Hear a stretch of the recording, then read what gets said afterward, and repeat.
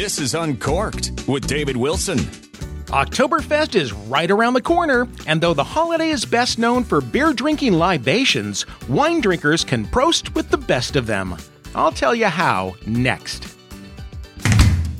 If you'd like to hear more no-nonsense talk about wine and all the fun that goes with it, check out winetalkshow.com.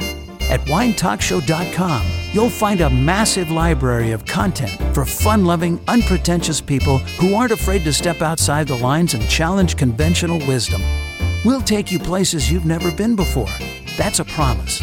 Expand your wine horizons in unimaginable ways at winetalkshow.com. Because of Germany's moderate climate, German wines tend to be light and fruity, but can also range from bone-dry to syrupy sweet. The problem is, at first glance, German wine labels appear to be very complicated, unless you know what you're looking for. There are a few different categories that classify German wines from driest to sweetest, and that category is printed right there on the label. Now allow me to help you sort things out. Cabernet is the lightest and driest.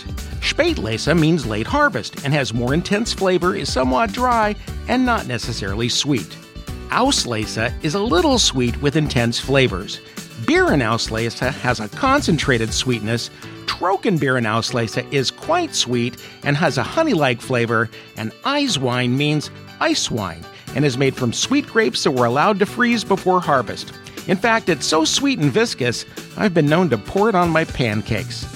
So as you see, German wines are not that difficult to understand after all. So while your beer-loving friends raise their steins in good German cheer, go ahead and ask for wine with your Wiener Schnitzel. I'm David Wilson, Uncorked.